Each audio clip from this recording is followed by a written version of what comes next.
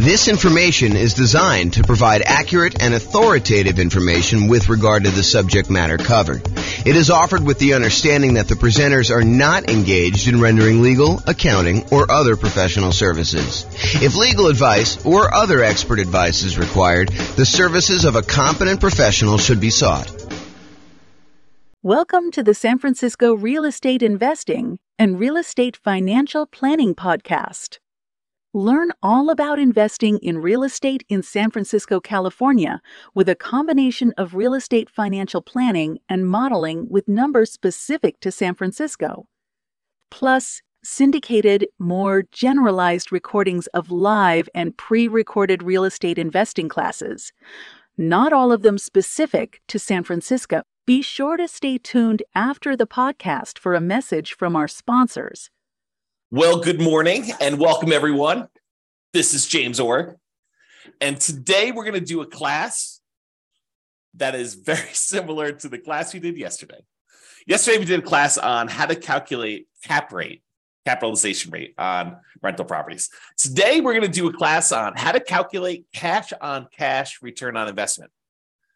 And I don't think it's a big secret that I'm not the biggest fan of cap rate. I think the shortcoming with cap rate is that it doesn't take into account the financing associated with the rental property that you're analyzing.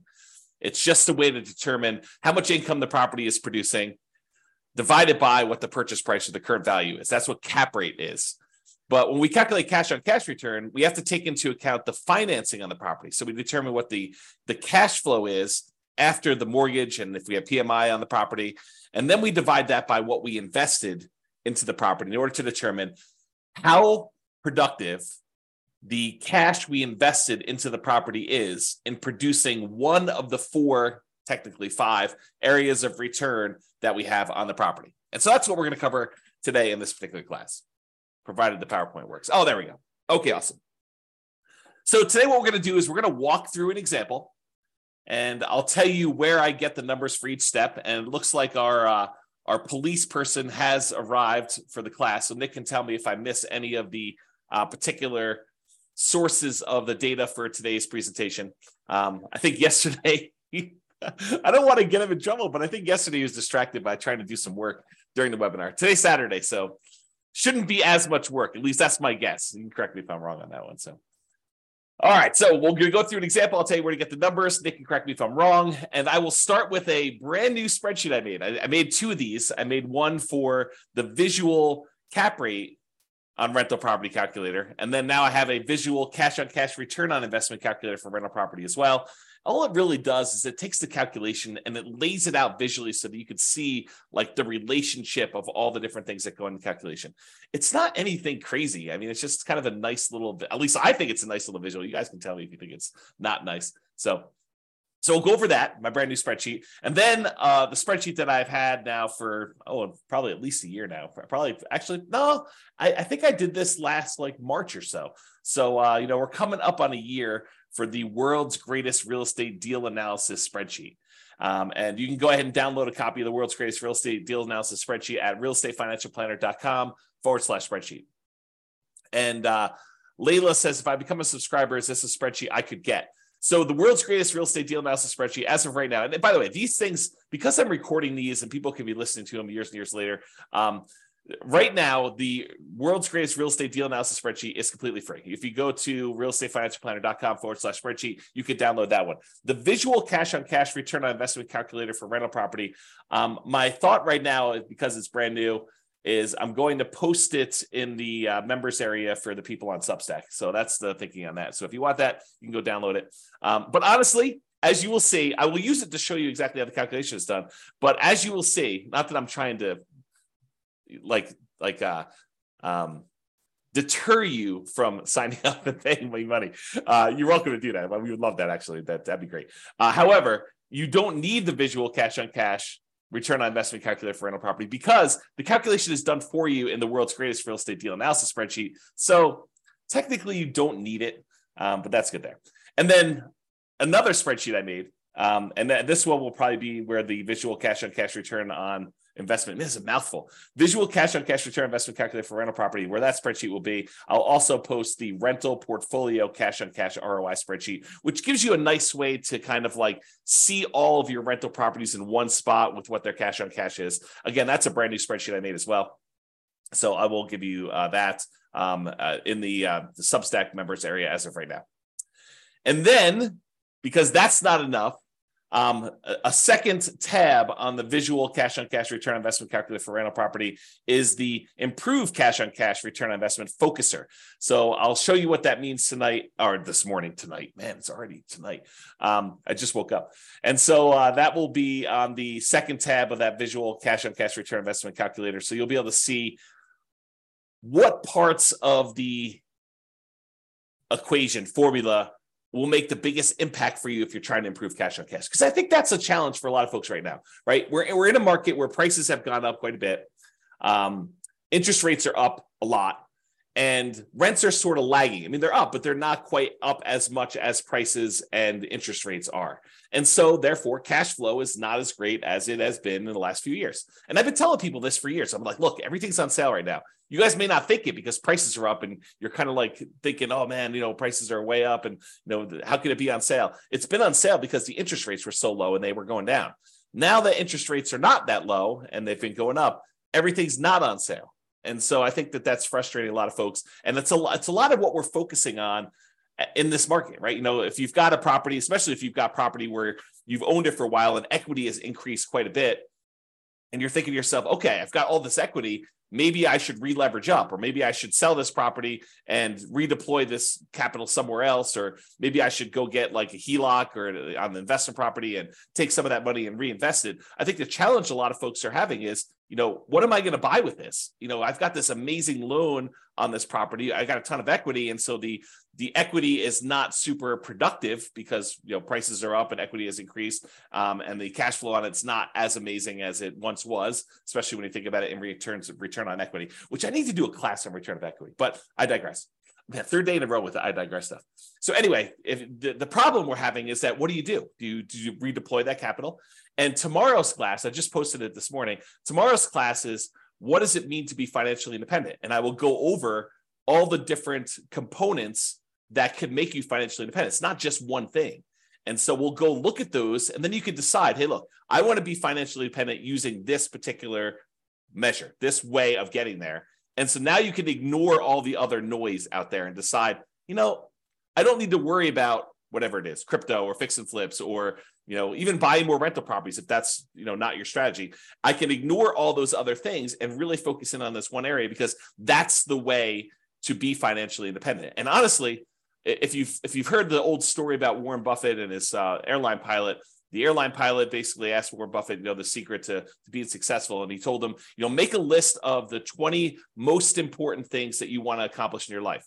And so the airline pilot goes, he makes this list of the 20, he says, okay, rank them from 1 to 20, 1 being the most important, 20 being the least important. And then Warren Buffett says, okay, now take number 5, anything below number 5, that list are the things that you must avoid at all costs because they are distractions. They are things that seem important, but they're not, because you really need to focus all of your energy on those top 5 and only those top 5. You think that, oh, maybe I'll eventually get to number 6 and I really should be working a little bit on that now, or number 7 or number 11 or number 14. But really, that's the problem. The problem is that you think that those are important when they're really not important because you're never going to get to them. And they're going to distract you from achieving the top 5. And so really, tomorrow, what we're going to go over, not today, this is not today's class, but tomorrow we're going to go over is, focusing in on what is most important for getting you to be financially independent.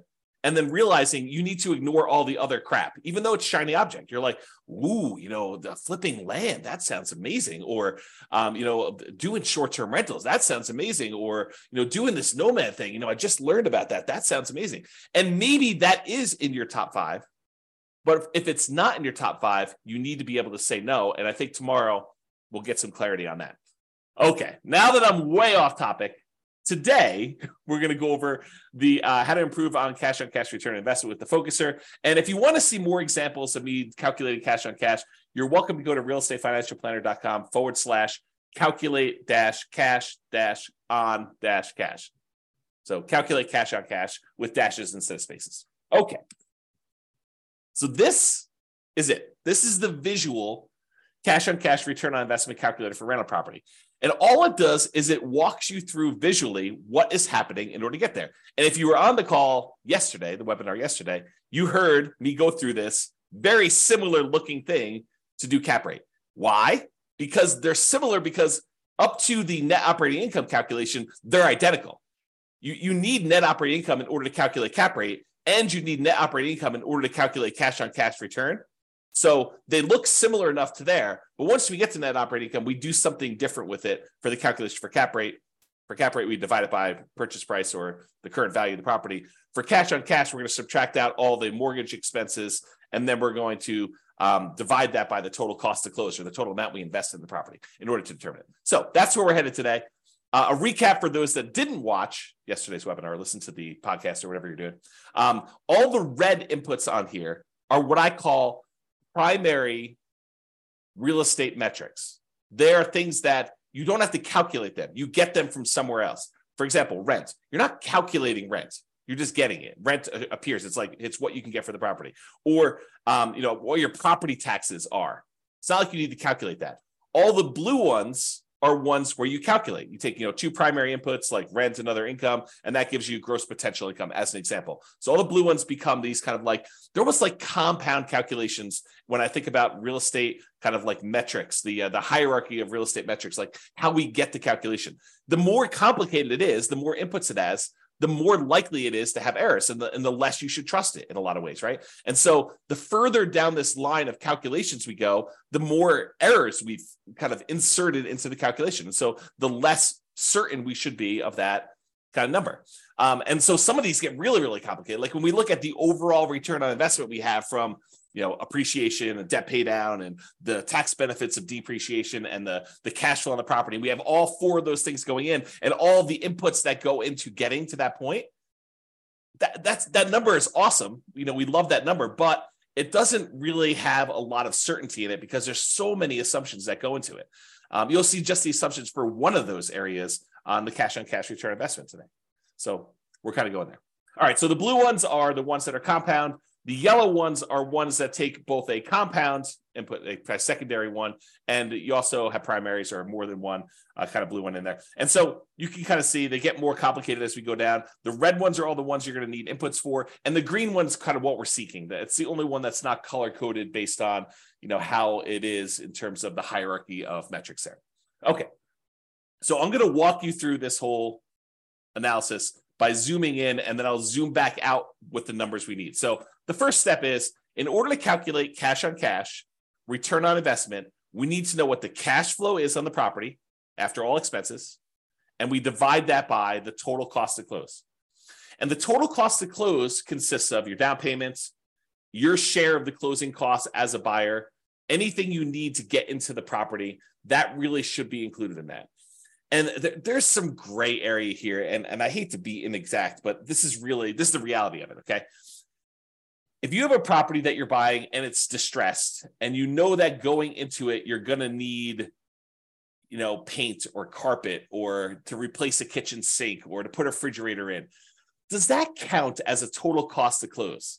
And it's an interesting question, right? Because do you take into account the stuff you need, the rent-ready costs, for a property to be ready to kind of like rent?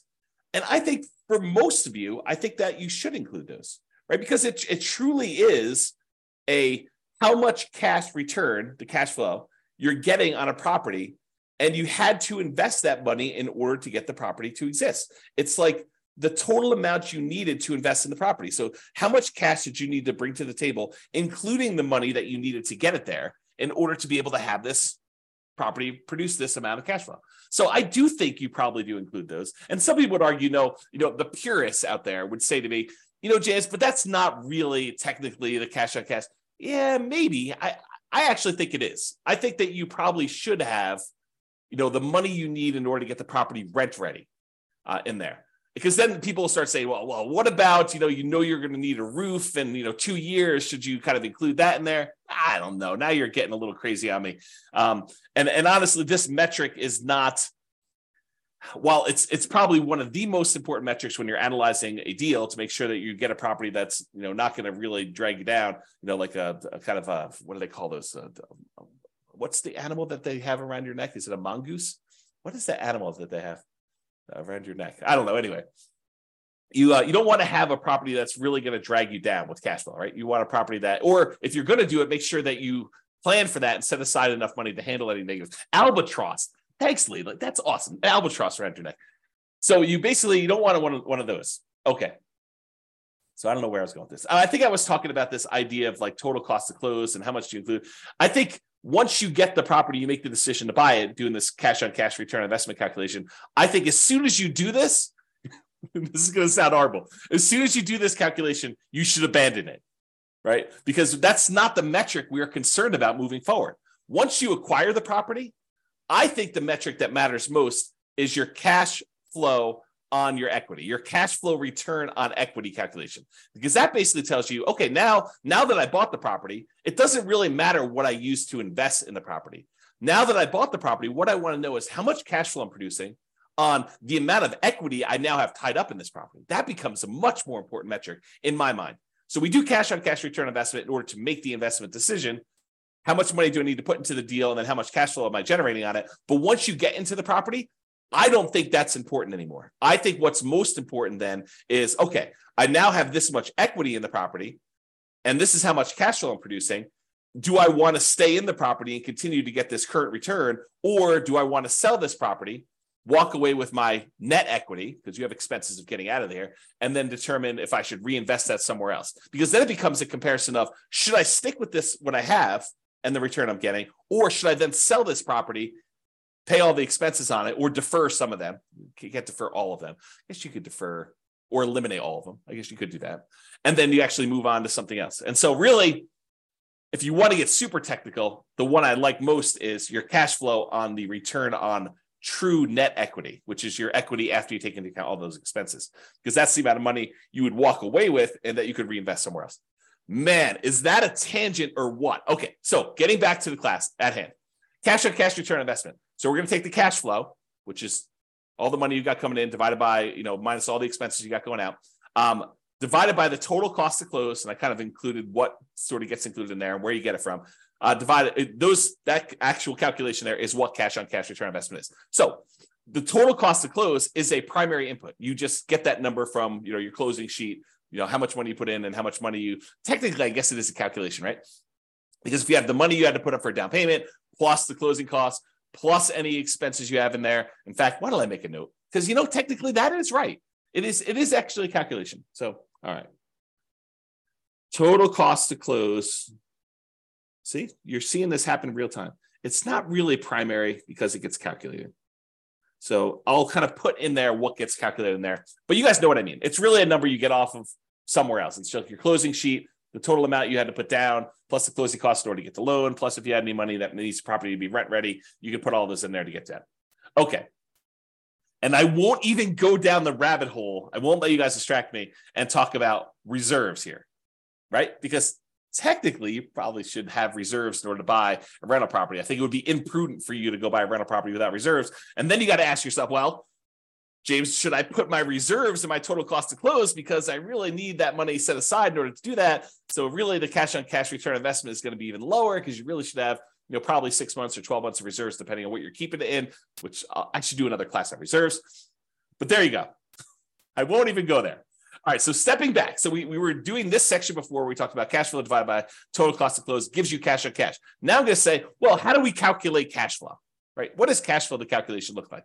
And really what cash flow is, it's your net operating income, which is the amount of income you have coming in on the property, net of all your operating expenses, which I will show you how to calculate. We're going to zoom back out. But net operating income is basically all the income you have coming in on the property after expenses, except for mortgage expenses, which is where we're getting next. So you take net operating income and you subtract out whatever your mortgage payments are. And by the way, most of the time we do these calculations yearly. So this net operating income is the yearly net operating income, and the mortgage payments are your yearly mortgage payments, and your cash flow is your yearly cash flow. And then your total cost of close is whatever total cost of close is. It's not monthly or anything like that. Okay. So net operating income minus mortgage payments minus private mortgage insurance if you happen to have PMI. So in most cases, if you're buying an investment property, you're not going to have PMI, because most of the time when you buy an investment property, you're going to put 20% down, sometimes 25% down, because the difference in interest rate between a 20 and a 25% down payment is oftentimes enough such that you should probably figure out a way to come up with the extra 5% in order to get the better interest rate. But go do the calculations both ways. Quote it out, to run your world's greatest real estate deal analysis spreadsheet with 20% down and whatever the interest rate your lender gives you there, and then run it again with 25% and see what the difference in cash flow is, because the interest rate is going to be better and you're going to be borrowing less. So usually your cash flow is significantly better when you do 25% down. So a lot of times you'll put 25% down. Okay, so most of the time when you're buying an investment property, you're going to have no private mortgage insurance. However, there is a 15% down non-owner occupant, aka investment mortgage. So you technically could buy a property with 15% down. In that case, you would have PMI. And you could either pay the PMI upfront as a one-time lump sum payment, which starts looking an awful lot like you're getting closer and closer to putting 20% down anyway. So you have to make a decision about that. Or most people would probably look at it in terms of a monthly private mortgage insurance payment, where you could actually get, pay a little bit each month until you get up to 80% loan to value. And then usually that private mortgage insurance payment will drop off and you will not have it anymore and it'll go to zero. Okay. And that's not the only way that you can have private mortgage insurance when you're calculating this cash on cash. Let's say you're doing the nomad real estate investing strategy where you're buying a property as an owner occupant. You're going to live there for at least a year. It's a requirement of the lender that you do that. And then at the end of the year, you're going to convert it to a rental. Well, a lot of times we will run analysis when we buy that property to say, look, I know I can't rent it in year one, unless you're doing like house hacking where you have a roommate with you or something like that, or renting out a duplex or triplex or fourplex. And so you're going to look at it and say, I've got this property now that I'm either able to rent out if you're house hacking, you're doing duplex, triplex, or fourplex, or whatever you're doing. Or a year from now, once the property I've lived in a property for a year, I'm going to convert it to a rental. What would cash flow look like either now or then? And most of the time I tell you just to analyze it now, because it's just simpler. So if you go and do that, and you're putting less than 20% down, you're doing like a 5% down conventional loan, or a 3.5% down FHA loan, or 3% down conventional, or nothing down USDA, or nothing down VA loan, like all of those low down payment options that you could use to buy an owner occupant property that you're moving into. In those cases, except for VA, you'll have PMI. And for those that don't know, I just assumed everyone knows what PMI is. PMI, private mortgage insurance, is an insurance that you pay to protect the lender in case you default. And the way I like to describe it is, imagine for a minute the lender says to you, hey, look, I will loan you money in order to help you buy this house. And you're like, great. And they say, okay, what I'd like you to do though is I want you to have some skin in the game so that if the property value goes down, I'm protected, and that you would lose money first. And you're like, hey, that sounds reasonable to me. You're willing to loan me money in order to buy this house. It sounds reasonable that I have some skin in the game to do that. And so what the lender says is, I'd like you to put down 20% so that if the property value dips and I have to foreclose on you because you stop making payments, that I'll be able to get all of my money back out, all that 80% value back out. And I will feel very, very safe in that position. And you're like, well, that sounds reasonable to me, but what if I wanted to put less down? And the mortgage company says, hey, let me think about that for a minute. Well, I'll tell you what I'm willing to do.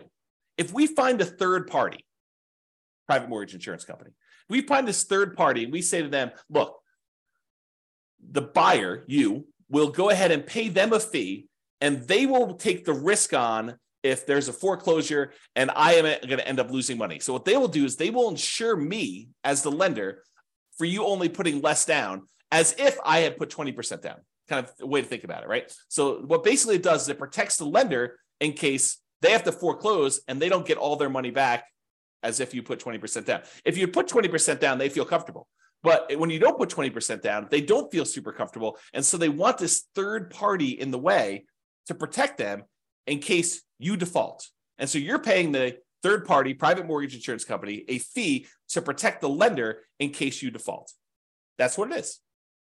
In a lot of cases, not all, FHA doesn't ever go away, but in a lot of cases, the private mortgage insurance payments will go away once you get to 80% loan to value. Once you get to that 20% cushion of equity from the property value going up and you paying down the loan. So That's where you get this from. The mortgage payments, you're going to get those from your mortgage payment statement or your lender. They're going to tell you what your mortgage payments are. The private mortgage insurance number, you're going to get that from your lender. They're going to tell you, hey, look, your PMI payment is going to be either X number of dollars upfront as a one-time payment or monthly in order to, kind of help offset this risk and pay the mortgage insurance premium until you get to, 80% loan to value or 78% loan to value or whatever it is for them. So you're going to get those numbers from there. And then we already covered where to get the total cost to close. So we've got to the point now where we've calculated cash flow from net operating income, which is calculated. We'll show you how to do that here in a second. And then you get private mortgage insurance and your mortgage payments from those sources. All right. Let me take a break. All right. Zooming back out a little bit more. Now we've covered net operating income. We've covered mortgage payments. We've covered private mortgage insurance, covered cash flow, total cost to close, and now cash on cash return on investment. Now we're going to step back and say, well, how do you calculate net operating income? Well, net operating income is really the net after expenses of the income you have on a property. So what does that mean? Well, we have this gross operating income. That's the amount of income you have coming in on the property, gross, before expenses. And then you have your operating expenses. So you subtract your operating, and by the way, little, what do they call it? The operator symbols. So this is minus. So gross operating income minus operating expenses gives you net operating income. Net operating income minus mortgage payments minus private mortgage insurance, and that equals cash flow. And then cash flow divided by total cost to close gives you your cash on cash return. So there's little operators in there to show you what the calculation is. Okay. So gross operating income minus your operating expenses. So all the operating expenses are, which we're going to cover here in a second, all the things that cost you to operate the property: taxes, insurance, maintenance, property management, things of that nature. So those are all the operating expenses. And the gross operating income is going to be all your rent, stuff like that, which we're going to show you how to calculate here in a second as well. Okay, any questions on that? So these are not inputs for you, right? These are not the red boxes where you need to come up with them. They're calculations, which we're going to calculate here in a second. All right, we've zoomed out again. Let's go calculate what gross operating income is. Well, gross operating income is the gross potential income. Gross potential income is all of the income you could possibly produce if nothing were to go wrong with your particular property. It's like, in a perfect world with no vacancy, how much money could this property produce for me? Okay, we're going to calculate that here in a second. Next step. Minus, so that gross potential income minus how much you've set aside for vacancy. And you say to me, okay, so vacancy, where do I get that number from? Well, vacancy is an estimate of how much we think the property will be vacant in the future. I guess you technically could do it in arrears. If you wanted to calculate what your cash on cash return was over the last year, you could do something like that. But most of the time, it's a forward-looking number, right? We're trying to say, how much will this property be vacant? And if it's a property that's not desirable and you're trying to get like absolute very top of the possible range of rents, might your vacancy be higher? Probably, especially if you wait for your current tenant to move out before you start doing repairs and marketing your property to find your next tenant.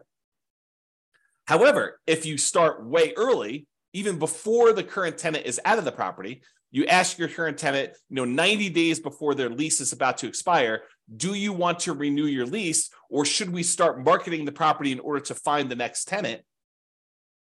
Then you could start marketing the property if they don't tell you within a very short period of time, within a week or so, hey, listen, I do want to renew, or no, I plan on moving out. Then you could start marketing your property, 60 to 90 days before the property becomes vacant. Shouldn't your vacancy be a little bit lower? Even if you start searching for a tenant with higher rent early on, and if you're not getting calls, you're not getting inquiries, you drop the rent a little tiny bit, do it for another few days, see if you're getting calls and inquiries, and then drop it another little bit until finally you're at whatever the fair market rent is, and you're getting a reasonable number of calls and inquiries and applications on your property. And because you're starting 60 to 90 days in advance, taking 3 or 4 or 5 days or a week in order to test the slightly higher rent before you drop it a little bit and then continue testing it to refine it. If you do that as a strategy, won't your vacancy be a lot lower? So if you're using, this strategy of starting 69 days in advance, and you're testing your rents, and you're definitely a good salesperson about being able to, talk to people and sell your property and tell them about the pros and cons and the benefits and why they should rent from you and not the other house down the street. If you're good at sales and you're, selling the tenant, and you're also good at marketing the property, you've got really good photos, you got really good description, you got a good process. The property shows well because the current tenant is a high quality tenant that's taking care of the property, and you've done all the maintenance of the property so that it looks good when you're showing it with the tenant there. Like, if all these things are true, then vacancy, I think, should be in that kind of like 3% to 5% range, probably closer to 3%. But if you're kind of like lackadaisical, a little bit reactive in your kind of thing, you're kind of testing high rents, you're thinking, I'd rather have a month of vacancy, but get $50 more a month in rent because that makes sense to me, which it doesn't. But, you're thinking of all these kind of different strategies, then maybe you're kind of like vacancy is going to be 5 to 8%. Or maybe you're hiring a property manager and they're not doing a great job. Maybe that's 5 or 8%, or even higher. I mean, if you have like a really poor quality property and it's in a rough part of town and it's hard to fill, and you're trying to get really top dollar for the rent because that's what you believe you should be doing, you might have higher than that. Or if you have a lot of turnover where you have tenants that are constantly being evicted because you have a low quality tenant pool, and by the way, you'll find better quality tenants by starting earlier. You get planners. You get someone who's like, I don't need a property tomorrow because I'm evicted. I'm living on the street. I need a property tomorrow in order to find this. My lease is going to expire at the end of whatever it is, March, and so that's when I want my property. And so I'm going to start looking in January to find my replacement. That's the type of planning tenant, high quality tenant that you want. Someone who's thinking ahead. Someone who's not like out on the street looking for a property to live in tomorrow. I mean, and that's the type of people you get, or a lot of vacancy where you're waiting for someone to move in if you've got a property that's vacant and you're trying to advertise. Okay. So the vacancy one, you use that as a percentage of the rent you're collecting, because, we have that thing there. So you can kind of do the calculation. I think, if you don't know any better, 5% is probably pretty reasonable for that number. If you're a good property manager and you know what you're doing, 3% I think is a little bit of a better number. And if you are a train wreck, man, that sounds horrible. But if you're a train wreck with your property management skills, then use a higher number. Okay. Am I doing a good job, Nick, with getting these in here? Make sure we got all this stuff. Okay, good. Let me know. All right, so gross potential income, which we'll show you how to calculate. That one's really easy to calculate. And then minus vacancy dollar, that gives you that gross operating income, which we're going to need. Yeah, Nick says I'm doing a good job, so thank you. So you take all that stuff from the gross operating income, we're going to subtract that from the operating expenses. So what are operating expenses? Well, I told you before what they were. It's like property taxes on a property, and property insurance and HOA fees and your share of utilities as the landlord and other expenses and maintenance and property management. So let's go through those just to make sure we kind of understand. Property taxes, you're usually going to get that from the MLS sheet. However, as I discussed probably in too much detail yesterday, that is not a firm number. And I think that's the problem, just in general, back up a little bit. That is the challenge, I think, for a lot of folks, is that they expect this cash on cash number to be super accurate. And honestly, I don't do them any favors by going out to 3 decimal places here to show you what the cash on cash return on investment is, right? But it's not that accurate of a number, right? We have property taxes in here as $2,956, just as an example. However, when you buy a property in some jurisdictions, in some markets, they actually reassess the property based on the sale, and your property taxes are going to change because now they know what the real value is, high or low. Could go up, more likely, or it could go down, less likely. So it could change. And I gave the example yesterday of you're buying a property from a senior and they had the senior tax exemption. They had like a homestead exemption on their property. And so maybe their taxes are really, really low. Like you're looking at it, you're like, wow, the property taxes on this property are only $1,200 a year. That's amazing. This property's going to cash flow like crazy. Well, it's going to cash flow like crazy if you were a senior and you had a senior homestead exemption on the property. Yeah. But when you buy the property, you no longer get that exemption. Right. And so property tax numbers can change. They're not static. They're not fixed. And they probably will get changed when the property gets reassessed anyway. Like this number goes up over time. So just be aware that this is not a super exact science. Like if you're looking at 2 different properties and you're like, what, this one gets me 4.91% cash on cash return, and this one gets me 4.85. I definitely should go with the 4.91. Not so fast. I think at that point, they're identical. And you need to go look at, okay, which one of these properties helps me achieve whatever goal I am trying to achieve that I want to hold in my portfolio for a longer period of time.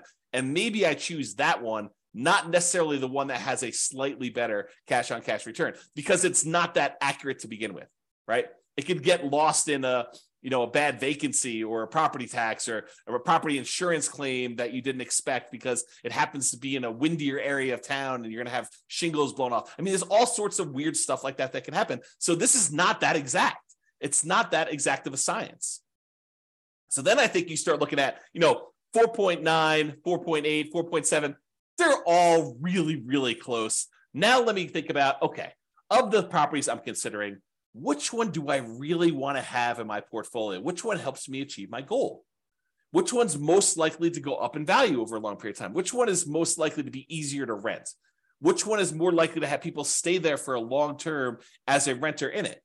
Which one am I able to add the most value to? Like all these other considerations. In fact, I probably should do, and let me know if you think I should do this, but I probably should do a class on that. Like, the non-cash on cash calculation considerations when selecting a particular property, right? Like it's all these soft skills, all these sort of speculative, maybe I shouldn't do a class on that because they are like, they're speculative. Like, what do I think is true about the future of this particular property?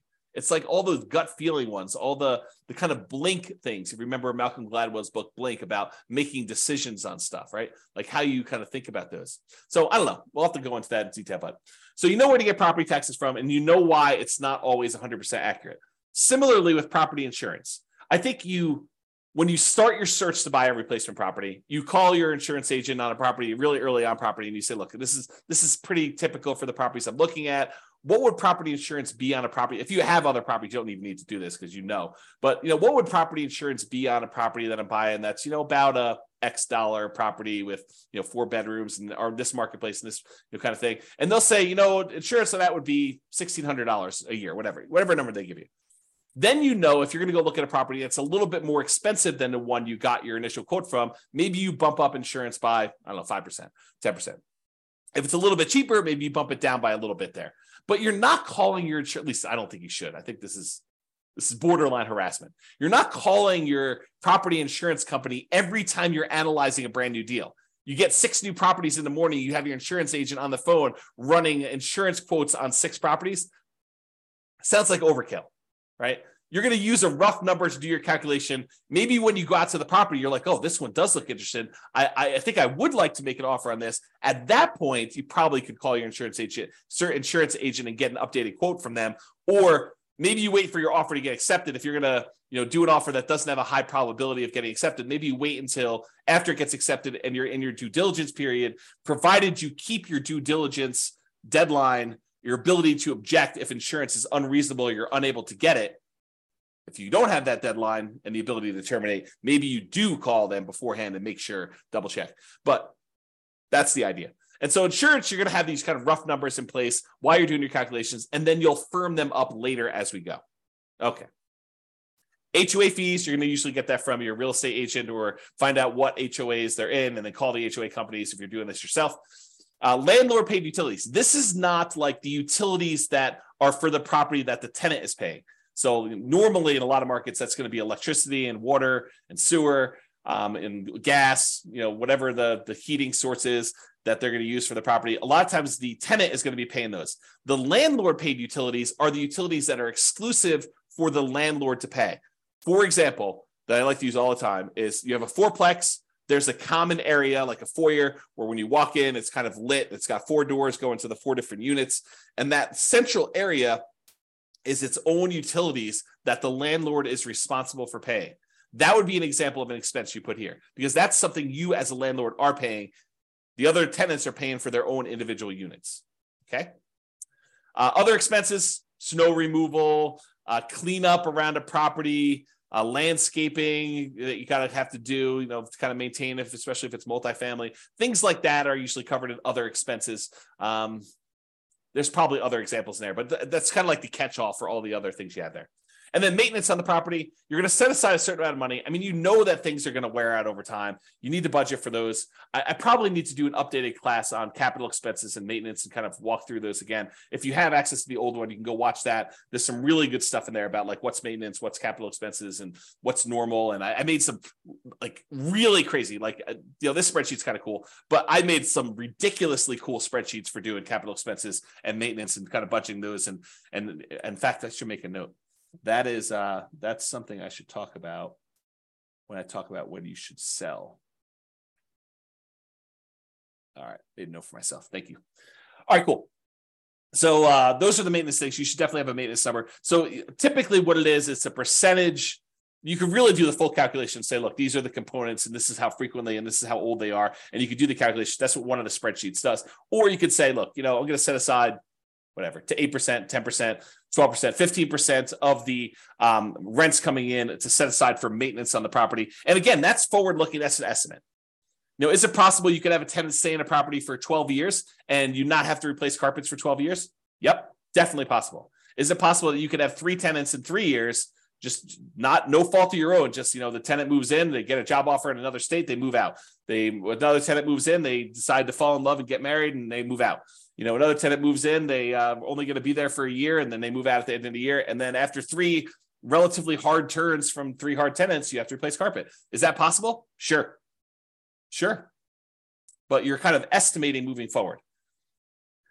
All right. And then finally, property management. If you're going to do property management yourself, a lot of times you'll use 0 here. If you're going to do property management yourself, some people will put, some of their hard costs of doing property management. I think fewer people, but some would probably put in, a nominal fee for what their hours are worth doing that. And then of course, if you're hiring a professional property management company, you would actually put in what your cost is to have them do the work for you there. Okay. No questions, I assume. If there are questions, you go ahead and put them in there. So that is how you calculate those. Let's step back one more time to show you how to calculate gross potential income, but it's really easy. Your gross potential income, the amount of income you could potentially earn on this property before anything else happens, is really a combination of your rent and any other income you can get from the property. So if you have, rent from the main house or the main fourplex or whatever it is, but then you've got, 3 RV parking spots in addition to the rent on the main property. Could you technically throw those in with rent and have just a bigger number there? Sure. But that's really what I'm actually saying here, right? You have other income plus rent. You could set aside the rent you're getting from the RVs, those parking spots, or, the extra Airbnb unit you have in the back of the property, or access to the swimming pool, or if they're renting out storage units at the property, or you're charging extra for on-site laundry, or you're providing internet service for the 4 tenants that live in the property. You're paying for it, and then you're getting income from each of them. All those different things could count as other income, like just some general ideas to do that. And then you add those together, and it gets gross potential income. Otherwise, this is the whole visual layout for how to calculate cash on cash. We walked you through all of the individual steps, and you figure out how to get it at the end to be able to see it. Any questions on that? I will continue while I'm waiting for questions. Okay, so this is just a visual of what the spreadsheet looks like. It's basically what we cover. It just has the title and a little logo and a little copyright thing down there and what the version number is, so you can see what it is there. All right, so yesterday we talked about how to calculate cap rate, capitalization rate, which is basically that net operating income divided by the purchase price or the value gives you cap rate. Today, we talked about cash on cash. And so you can see that all the calculations are identical getting up to this net operating income box. These are identical getting up to here. It's from here and what we do with net operating income that differs. In one case, cash on cash, we subtract out the mortgage payments and the private mortgage insurance, and we divide that sum by the total cost to close in order to get cash on cash. With the cap rate one, we took that net operating income, we divided by purchase price, we just got cap rate. So cap rate does not include any financing. Big difference. The cash on cash does. So what is the difference? Cap rate ignores the financing on a property. We just said that. It's the cash on cash return on investment if the property had no mortgage. Cap rate is cash on cash if the property had no mortgage. And I'll show you how I get there on the next slide. I think it's next slide. Maybe it's 2 or 3. Cap rate is often used when we want to compare multifamily properties. You have a 12 unit and a 17 unit, and you want to figure out which one is going to be better. And you can use cap rate in order to say, well, this one's got a cap rate, it's a 5 cap, this one's a 4.5 cap. You can kind of use those to compare. So it's used to do that. Both need the same calculation through net operating income, which we talked about, and I walked you through the calculations already, so I'm not going to do those again. All right, and I hinted at this earlier when I said cash on cash return on investment, when you're analyzing a deal for the first time to decide whether you want to buy it or not, makes a lot of sense. In fact, it's probably the primary metric for a lot of folks looking as to whether or not they should be buying a property. Look at their cash on cash return on investment, see what their cash flow would be when they buy this property based on how much cash they have to put in there. So it's extremely important when you're first buying a property. It tells you how much cash flow your property is producing based on how much you're investing in the property. That's a good number to know. However, after you've owned the property for 10 years, does it really matter what you initially invested in the property? Fast forward 10 years from now, does it matter that you only put $1,000 down on this property? Probably not. And honestly, the less you put down, the more amplified this gets, the less meaning it has. I'll give you an example about this. Let's say you managed to buy a property with nothing down, and you got so many credits and rebates and everything that you literally have negative $1 in the deal.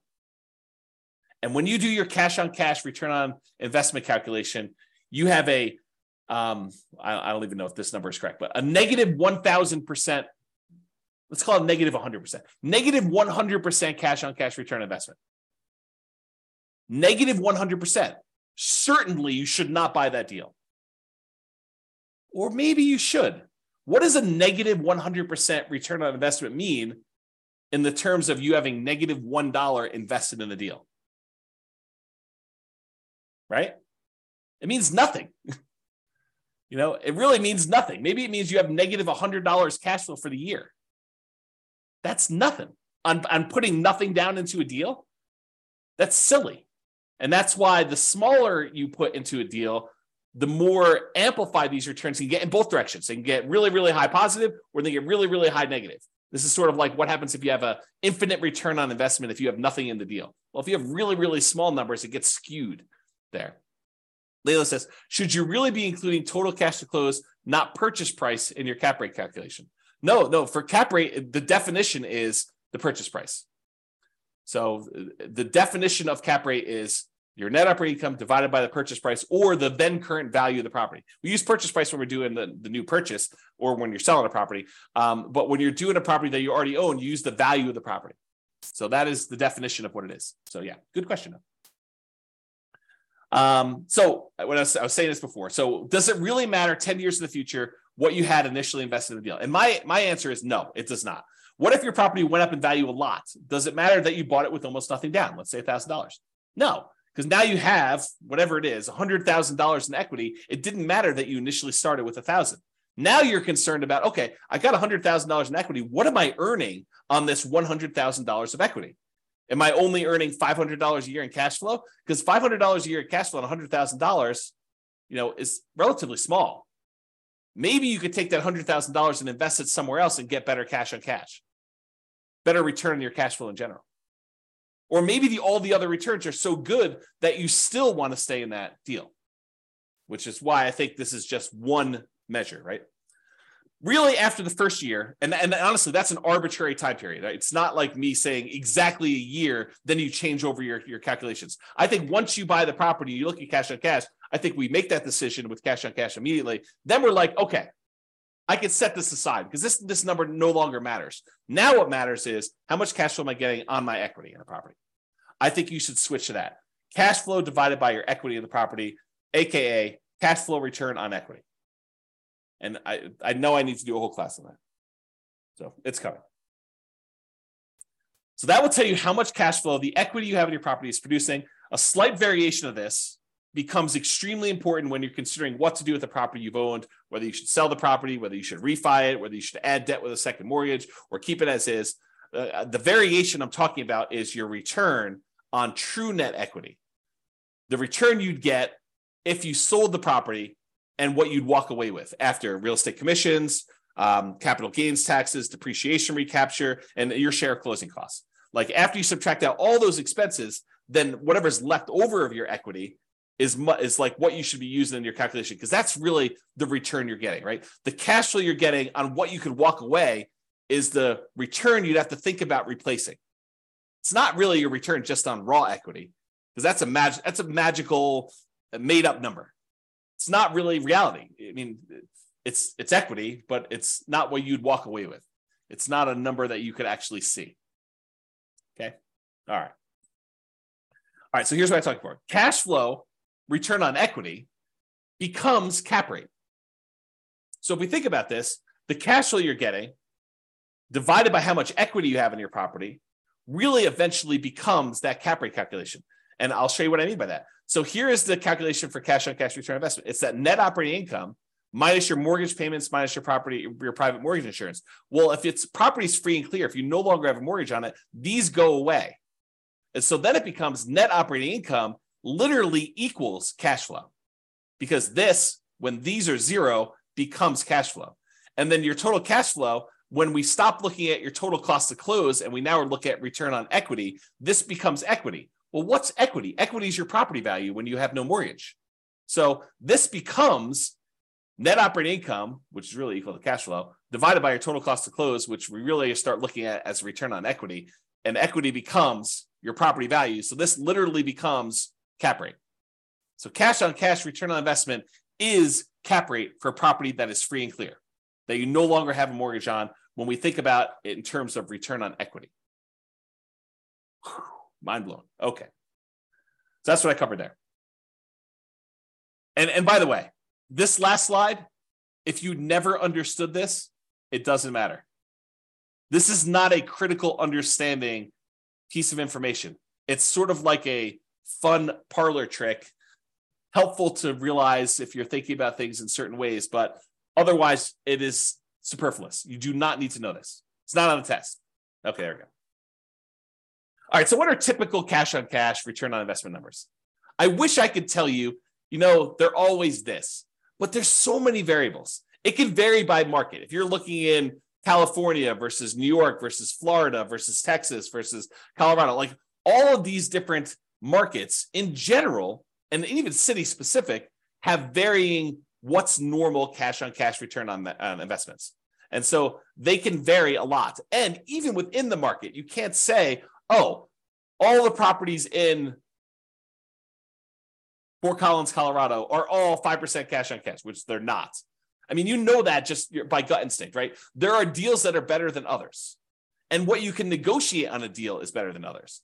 Plus, even if all the properties were identical, the financing you get on a property changes your cash on cash return on investment. So there's no way that they could be good, because someone getting a 20% down loan in order to buy this as a non-owner occupant is going to be very different than someone getting 25% down loan on that property, or someone buying it as an owner occupant with 20% down, or an owner occupant with 5% down, or an owner occupant with 3.5% down FHA loan. Like the loan type now changes your characteristics of this, right? Because it not only changes the mortgage payments and PMI in a lot of cases, but it also changes the total amount you invested in order to buy the property. You put more down, that number gets bigger. You put less down, that number gets smaller. You put more down, the cash flow tends to get bigger because your mortgage payment gets smaller. If you put less down, your mortgage payment gets higher and your cash flow tends to go down. So it's like a combination of both these things, and they don't act equally. If you were to graph this, it's not linear. It's not like, oh, if I put more down, I automatically get exactly that amount more in cash flow. No, doesn't work that way, especially since interest rates change based on your loan type and how much you put down. You put down 20% to buy it as a non-owner occupant versus putting down 25%. It's not just you put 5% more down. It's also that the interest rate you get from the lender for putting 20% down is different than the interest rate you get from putting 25% down. That's what makes this complicated. It's not easy. You need to actually sit down with a spreadsheet, the world's greatest real estate deal analysis spreadsheet, enter your numbers for both types of loans you're considering with the actual interest rates and actual down payments, and see what happens to your cash flow. And sometimes it makes sense to put more down. Sometimes it makes sense to put less down, partially depending on what your goal is. See the class tomorrow. Okay. Let me make sure I covered everything I want to cover in here.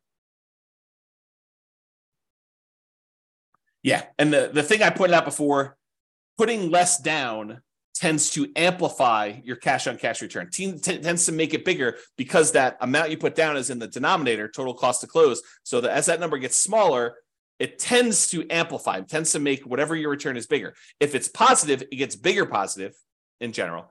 If it's negative, it tends to get bigger negative. So when you're doing Nomad and you're putting very small amounts down, you can have these really abnormally high cash on cash returns and these abnormally low cash on cash returns, negative, okay?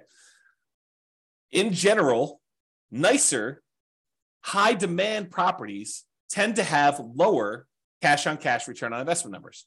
If you want to go buy pretty properties that you feel really good about, and you're like, I like this property, it's really, really nice. In general, those tend to have lower cash on cash return on investment numbers. Usually the properties that have better net operating income, better cash flow on them are the properties that are rougher, less nice. They're ones that they have some type of economic or location challenge or structural or conditional challenge on them. Those are the ones you tend to get better cash flow. This is like the classic slumlord kind of metaphor or kind of terminology, right? You tend to associate the people that have these cash flowing properties as these slumlords because the properties tend to be run down. You tend to kind of like forego some maintenance to improve their cash flow by having that lower maintenance number. And they kind of like live on the fringe trying to get these higher cash flows on that. Or these nicer high demand properties tend to be lower. There's some exceptions to this, right? You do nicer properties that are Airbnbs, maybe you can have enough income where those become nicer. So like a short-term rental, vacation rental sort of strategy could help you overcome that. But with traditional long-term buy and hold properties, that's the general rule of thumb. All right. So have I carefully avoided telling you what a typical cash-on-cash return on investment number is by explaining to you how much they can vary market to market and within the markets and based on the financing you're getting and like all those different things? Can you see how I narrowly avoided having to give you a number because they are all over the place? All right. I want to make sure. All right. So this is a new spreadsheet. Yeah, too many variables. Exactly. You need to run the numbers and the more deals you run, Layla, if you go analyze, 50 deals from the MLS and you start getting a feel for what it is, what a good cash on cash return on investment would be in your marketplace with the type of financing that you're looking to do. Then you start seeing a range. You're like, oh, this one's, 2%, this one's 3%, this one's 3.5%, this one's 1%. And then you get the feel for like what the range is. And then when you find one that is, near the top 20% of your range and it hits all of your other goal requirements and kind of restrictions there, and kind of like your selection criteria, then you could say, well, this seems like a pretty good deal. It's not necessarily the highest cash on cash return investment. It's, high, but it also has these other things going for it. So I think that's how you make your decisions. All right, rental portfolio, cash on cash return investment. So this just walks you through the calculations. You enter in your different properties here. You enter in your net operating income, mortgage payments, private mortgage insurance. I think it calculates cash flow for you. You put in your total cost to close, and it will calculate cash on cash return investment. So it'll do this, and then it summarizes what your average is for each one of these fields, each one of these columns, and your total. So that spreadsheet is also brand new. Just an easy way to keep track of this. If cash on cash return investment is important to you, which, as I just pointed out, you're probably not doing this, right? If anything, you'd want one that is your rental property portfolio cash flow return on equity number. In my opinion, that's a better number to know. And if you're going to do that one, you might as well do the return quadrants because you're going to want to know appreciation, debt pay down, depreciation, and the cash flow all at the same time, and reserves, and what the number is for those. So you'll probably want that, which it's coming. Okay. This is the world's greatest real estate deal analysis spreadsheet, very modestly named. It's my humility showing through and the naming of this particular spreadsheet that I made. But you can download a copy, realestatefinancialplanner.com/spreadsheet. And this is where your cash on cash return on investment is shown. In this case, it's the green little bars. It shows you what it is. It has the little numbers telling you what it is in year 1, 2, 3, 4, 5. Again, I don't think that's a good number to look at past year 1, but I do show it to you. And then cap rate for the first 5 years shows you those two in case you are a cap rate person. Because really the world is divided into people that are like, I'm more of a cap rate guy or gal, or I'm more of a cash on cash guy or gal. And so you can look at those kind of as two different worlds. And so whatever you want, it's there. And so you enter in all the numbers, like all the inputs, all the red boxes are just over here for analyzing the deal. And once you enter all this in, all these charts update. It's the one I'm highlighting is because there's a class on how to calculate cash on cash is this one right here, which is where the number is. Otherwise, you do these numbers and all these other metrics charts get updated. All right. Any questions on that? Sweet. And then if you want to see what this number is over time, you can go look at this number, through year 40. This is just on the overrides tab of the same spreadsheet. So this is part of the world's greatest real estate deal analysis spreadsheet. It's a mouthful too. And then on the bottom, there's an overrides tab for a different sheet. And then it shows you this as part of a lot of other calculations. It shows you all the intermediate steps, but it also shows you these. And I've highlighted them with color to make it a little easier to find. All right. So this is the return quadrants. And it shows you the 5 areas of return you have when you buy rental properties. Appreciation, tendency for property values to increase over time. Cash flow, which is what we're talking about. We talk about cash on cash return on investment. Debt pay down, how much of the loan you're paying down over the next year. Tax benefits, your depreciation benefits on the property by owning a rental property. And then the amount of return you're earning on the reserves you've set aside in order to own the property. And then the total of all 5 of those. Okay, so it shows you what those are. What I want to point out is this cash flow one, that is cash on cash return on investment when you're buying the property. So typically cash on cash return on investment is represented here for the return on investment quadrant. So when you're looking at it for year 1, this is a really important number to look at for your number. And that is literally cash on cash return. That's the calculation we did today. Okay. All right. Improving cash on cash return on investment. I did not expect this class to go this long. It's all the tangents I'm going off on. So I expect to be done around this point, but I've only got 3 more slides left to go. And one of them is like a final, just kind of like contact information. So improving cash on cash return on investment. If you want to methodically go through each one of these red input boxes and think about how can I improve this? How can I increase it? How can I decrease it? If it's an expense, you want to decrease it. If it's an income source, you want to increase it. But how can I improve on each one of these boxes? What could I do? Well, that's pretty much what I did in the class on how to improve cash flow. Because if you go through and you methodically think of all the different ways you can increase rents, all the different ways you can get other income on a property, all the different ways that you could decrease your vacancy, all the different ways you can kind of keep your property taxes low or reduce them in some cases, all the different ways you can kind of mitigate property insurance, all the different ways you can reduce your HOA expense, which is hard to do, landlord paid utilities, which is really hard to do, other expenses, which you may be able to do, maintenance on a property, how do you kind of reduce maintenance overall, and then how do you reduce property management without having to do all the work yourself? Like if you think about reducing all those and mortgage payments, that's all the financing stuff, and PMI, which is all the PMI related stuff, and the total cost to close, which is minimizing how much you have invested in the deal and getting seller to pay some closing costs, like all those things. If you think about how to improve all those, that's literally how you improve cash on cash. So you can methodically go through each one and do that. Or I created this new tool, which allows you to improve cash on cash return on investment focuser, which I'll be teaching a class about at some point in the future, but here's the very, very short version of it.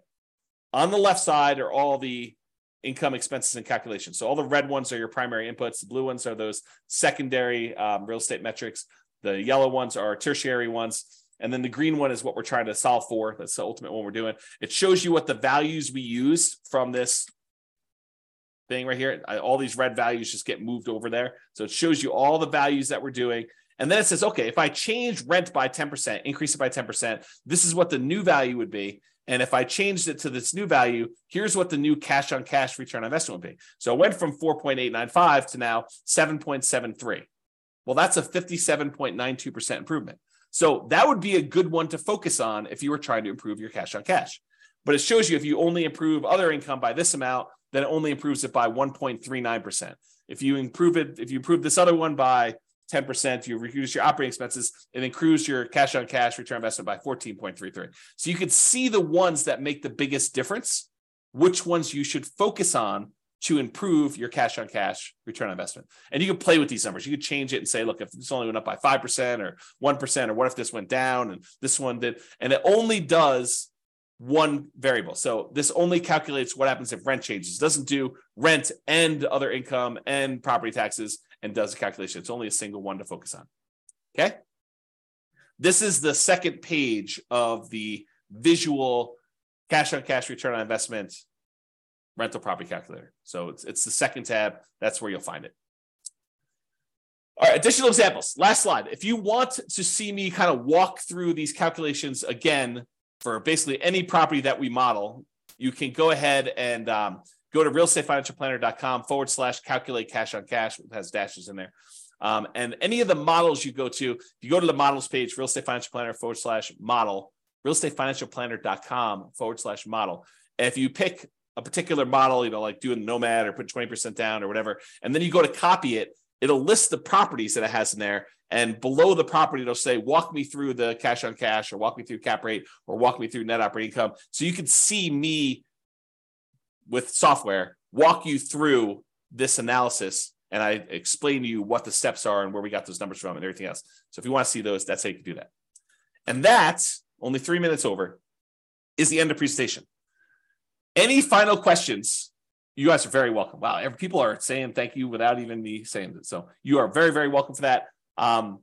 Hopefully that was super helpful for you guys with walking through cash on cash and how to get it done and why you probably don't need to manually calculate it, just use the spreadsheet to do it.